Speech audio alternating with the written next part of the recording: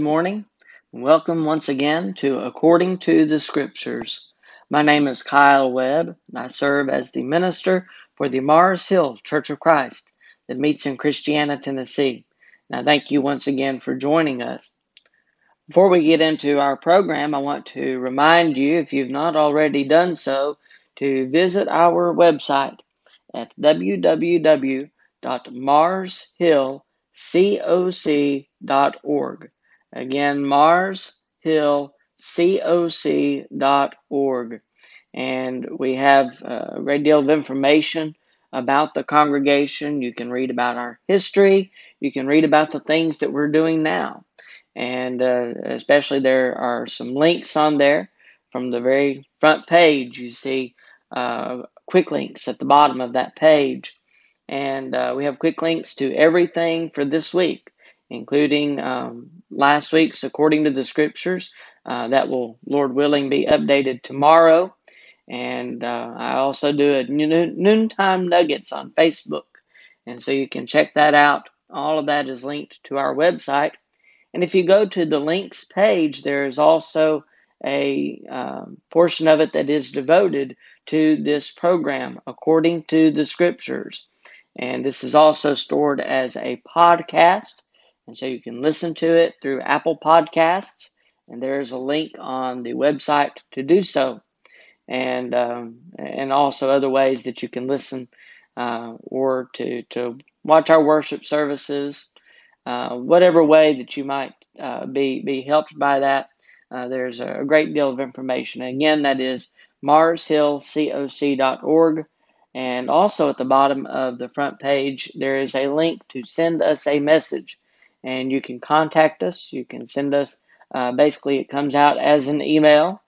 And so you can contact us that way. Or you can email me personally at bkwebb, WEBB, 519 at gmail.com. We would love to hear from you. Questions, comments. Again, if there's any way that we can help you, please feel free to contact us. And we would be happy to hear from you in some capacity. Our lesson for today continues what we discussed last week. We are discussing underdogs of the Bible, and we're in the 6th lesson in that series, and this is part 2 of that 6th lesson, and we began discussing Peter, the rock. We also know that Peter was not always a rock. There are certain times in his life where he was far from being a rock. But we know that Peter did some great things. He became a great hero. And he is one that I think most all of us look up to in some way or another. I've heard many people say that they identify more with Peter than with anyone else in the Scriptures, because we are told not only of the great things that he did, the good things that he did, but we're also told of many of the shortcomings that he had in his life. We learned that he was very impetuous, so to speak. He was always the first to speak in any situation, it seems like, and that wasn't always a good thing. Sometimes he spoke before he thought. But there are many great lessons that we learn from Peter. We've looked at some of the great lessons that we learn, and today we're going to spend a majority of our time on why I would consider him an unlikely hero, an underdog of the Bible.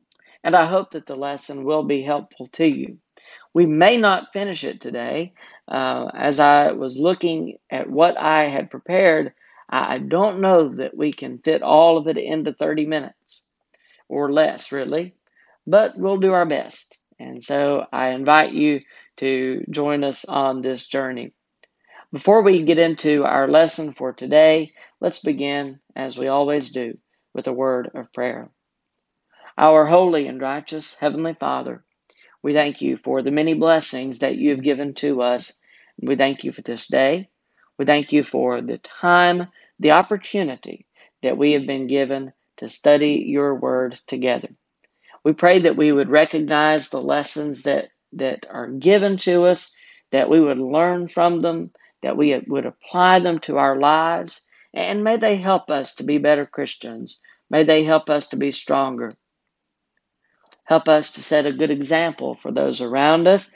And we also pray, Father, that you would especially bless us in this difficult time that we live in with the coronavirus and with so much racial unrest and just so much going on in our world these days. We pray, Father, that you would help us through these times to remain faithful to you always. Help us to lead lost souls to you and to do whatever we can in your service. We thank you for your Son, for his sacrifice for our sins, for all that that sacrifice means to us, all that Jesus means to us, the hope that comes through him, the great example that he set. We are thankful for everything. We're thankful for your love. It is through Jesus that we humbly pray. Amen.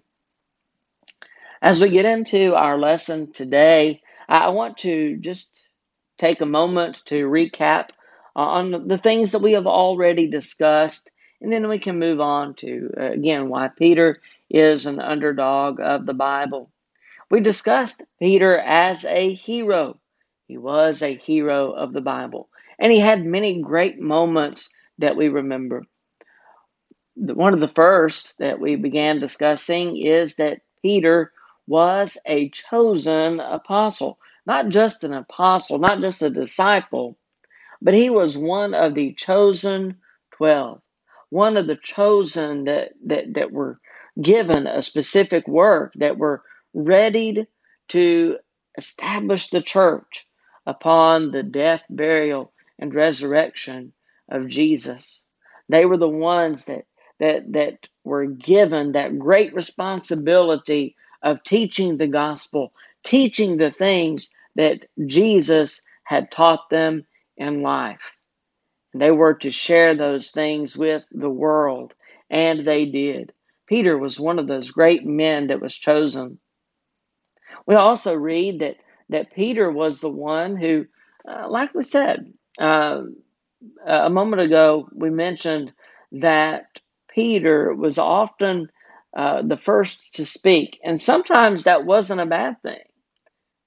And in Matthew chapter 16, we read that he is the one that gives the great confession that you are the Christ, the Son of the living God. It was Peter who preached the great gospel sermon on the day of Pentecost, what we might refer to as the first gospel sermon. He shared with the Jews on the day of Pentecost, the ones that had gathered in Jerusalem. He shared with them the message that Jesus had given his 12. And there were 11 at that time. Of course, Judas Iscariot had gone and hanged himself following his betrayal of Jesus. But it is Peter that stands up in the midst of them. And it is he that when asked the question, men and brethren, what shall we do? He gave them the answer in Acts 2 and verse 38, repent and let every one of you be baptized in the name of Jesus Christ for the remission, the forgiveness of sins, and you shall receive the gift of the Holy Spirit. And we are told that those who gladly received his word were baptized, and that day about 3,000 souls were added to them. Acts 2 and verse 41. We read of his redemption in John chapter 21, beginning with verse 17, when Jesus had confronted him the third time, saying, Simon, son of Jonah, do you love me? Peter was grieved in his heart because of the question. And he said to Jesus, Lord, you know all things. You know that I love you. And Jesus gives him the reply, feed my sheep. Feed my lambs, tend my lambs or my sheep. Feed my sheep. Jesus, we see, is there's just so much packed into John 21. But think of it, 3 times that Jesus asks him the same question, or at least a similar question.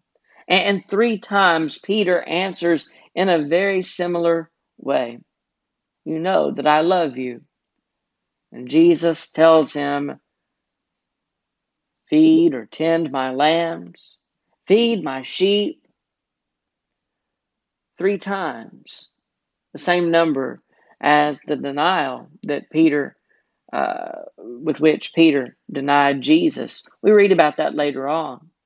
But we see his redemption here. And Jesus goes on to tell him how he is going to die. That someone else is going to do things to him that he does not want done. By tradition, we understand that, or at least we believe, that Peter was hung on a cross upside down because he did not want to die like his Lord. So much is packed into John 21, the words that Jesus uses, the fact that he refers to him 3 times as Simon and not Peter, as Jesus had told him in time past. You are Peter. Go back to Matthew 16, for instance. But Peter, in that moment, wasn't the rock that the name Peter meant. And we see that he experiences redemption. This is where Jesus brings him back, so to speak. And he is brought back into the fold as never before. Stronger than he ever had been. Was he perfect? No. But he was a changed person. He was not the same man who had betrayed Jesus in denying him. Peter was much different. We see that he is, I believe I mentioned it last week, that he is a champion of spiritual growth. And I think that's a very fair estimate of him, because Peter, throughout his life, was constantly growing, was constantly improving. He was a hero. He is a hero to us today. But it was not without much difficulty and much growth.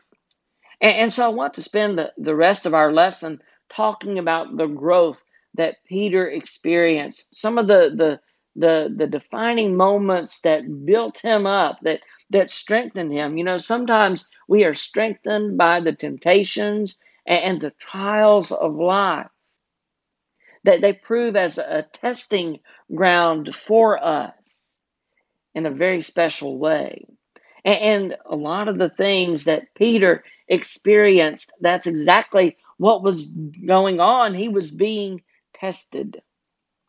And through these tests, he grew and he grew and he became a great person, a great influence in our lives even today.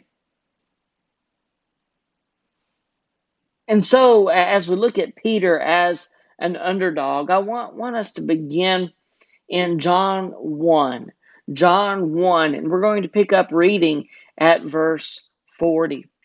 And this is where we first read of Peter. We read of him in the other Gospels, obviously, but this is one of the first, if we're putting everything in chronological order, then this is where we first read about Peter. We see that he was brought to Christ by his brother Andrew. One of the 2 who heard John speak and followed him was Andrew, Simon Peter's brother.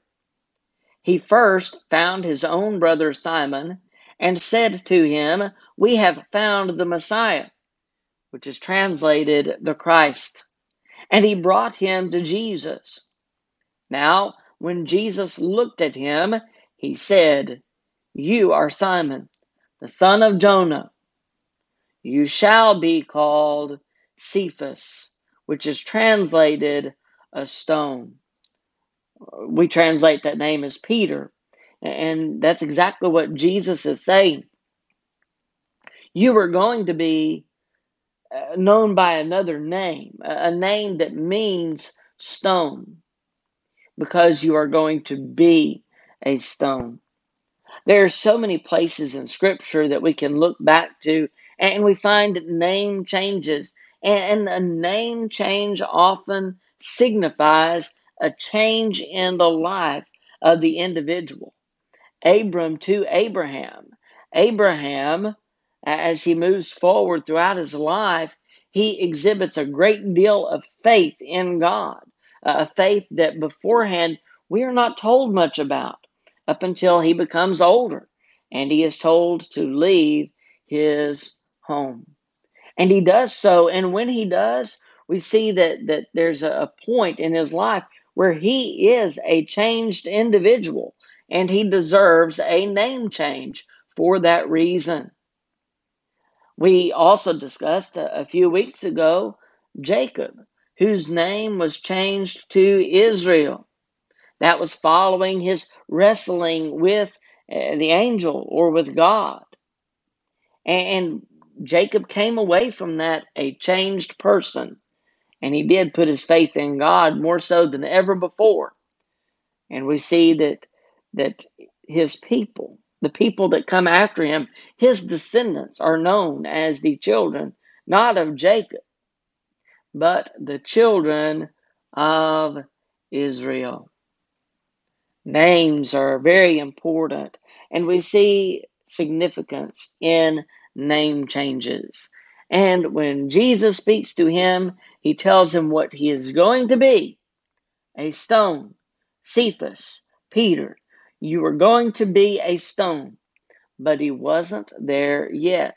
And there were many things in his life that helped establish him as a stone in the kingdom of God. And not the cornerstone that Jesus was in the foundation. There are some people who believe that the church is founded on Peter, and that's not what Jesus was saying in Matthew 16 at all. But he was telling them that the church was going to be established on the faith that was exhibited by Peter when he made the great confession that you are Jesus the Christ, the Son of the living God. It is upon that faith that the church is founded today. And it is upon that faith that we baptize individuals and we have them confess, do you believe that Jesus Christ is the Son of the living God? And the reason that we have them confess that publicly before others, before we baptize them, is because the Bible said to. But it is also to make sure that we are baptizing them for the right reason and upon an established faith within them. So this is where we begin reading about him. Jesus tells him, you are going to be a stone, but he is not there yet. And there are many places throughout the Gospels where we kind of go back and forth on his name sometimes, but for the most part, he is referred to as Simon. When he is referred to as Peter, it's very interesting to me that at least it seems in my mind that when he is referred to as Peter, it is when he does something of great significance, something that we can learn from, something that is just a powerful message. Those are the things that we learn from his life. But we move forward and we look at Matthew 14, backward if you're looking in the Bible, but forward in chronology and looking at these things in chronological order. Matthew 14, verses 22 through 33. And here we read of Peter and Jesus walking on the water, walking on the sea. In Matthew 14, beginning with verse 22, we read, "Immediately Jesus made his disciples get into the boat and go before him to the other side, while he sent the multitudes away. And when he had sent the multitudes away, he went up on the mountain by himself to pray. Now, when evening came, he was alone there, but the boat was now in the middle of the sea, tossed by the waves, for the wind was contrary." And in verse 25, "Now, in the fourth watch of the night, Jesus went to them walking on the sea. And when the disciples saw him walking on the sea, they were troubled, saying, 'It is a ghost.' And they cried out for fear. But immediately Jesus spoke to them, saying, 'Be of good cheer. It is I. Do not be afraid.' And Peter answered him and said, 'Lord, if it is you, command me to come to you on the water.' So he said, 'Come.' And when Peter had come down out of the boat, he walked on the water to go to Jesus. But when he saw that the wind was boisterous, he was afraid, and beginning to sink, he cried out, saying, 'Lord, save me.' And immediately Jesus stretched out his hand and caught him, and said to him, 'O you of little faith, why did you doubt?' And when they got into the boat, the wind ceased. Then those who were in the boat came and worshipped him, saying, 'Truly, you are the Son of God.'" Now, there are many great lessons that we can learn from Matthew 14. First of all, take into account the lessons that Jesus teaches. Notice that he had sent the multitudes away. And what did he do? He went up on the mountain by himself to pray. And when evening came, he was alone there. Much can be said of Jesus going to be by himself to pray. Now, you may have certain times in the day that you pray. Maybe it's with meals. Maybe you have that carry on that tradition that is instilled in a lot of us as children by our parents or even our grandparents. I know that I was always raised in such a way that we gave thanks for the food before we ate it, whether it be at dinner or any other time. I was taught to do that. And so I continue doing that even today. And I think it's a good thing that we recognize the blessings of God in providing for our needs, not just in food, but in other ways as well. But sometimes it's also good for us to be alone to pray. Because, I know that just from my personal experience, and I'm not always the best at doing this myself, but I try to have certain times that I pray. For instance, in the early morning, as I'm driving to work, I usually, instead of having the radio going, I will just be in my own thought, be in my own element other than driving, and I'll usually pray. I pray for those on our church prayer list. I pray for those who I know are in need of prayer. I pray for the day. I pray for those that I am going to be working with.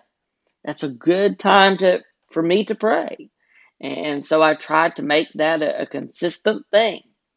In the morning, as I open up our building at Sportscom where I work, I have to get the cash drawer out, and we have what we call the safe room because the safe is in it.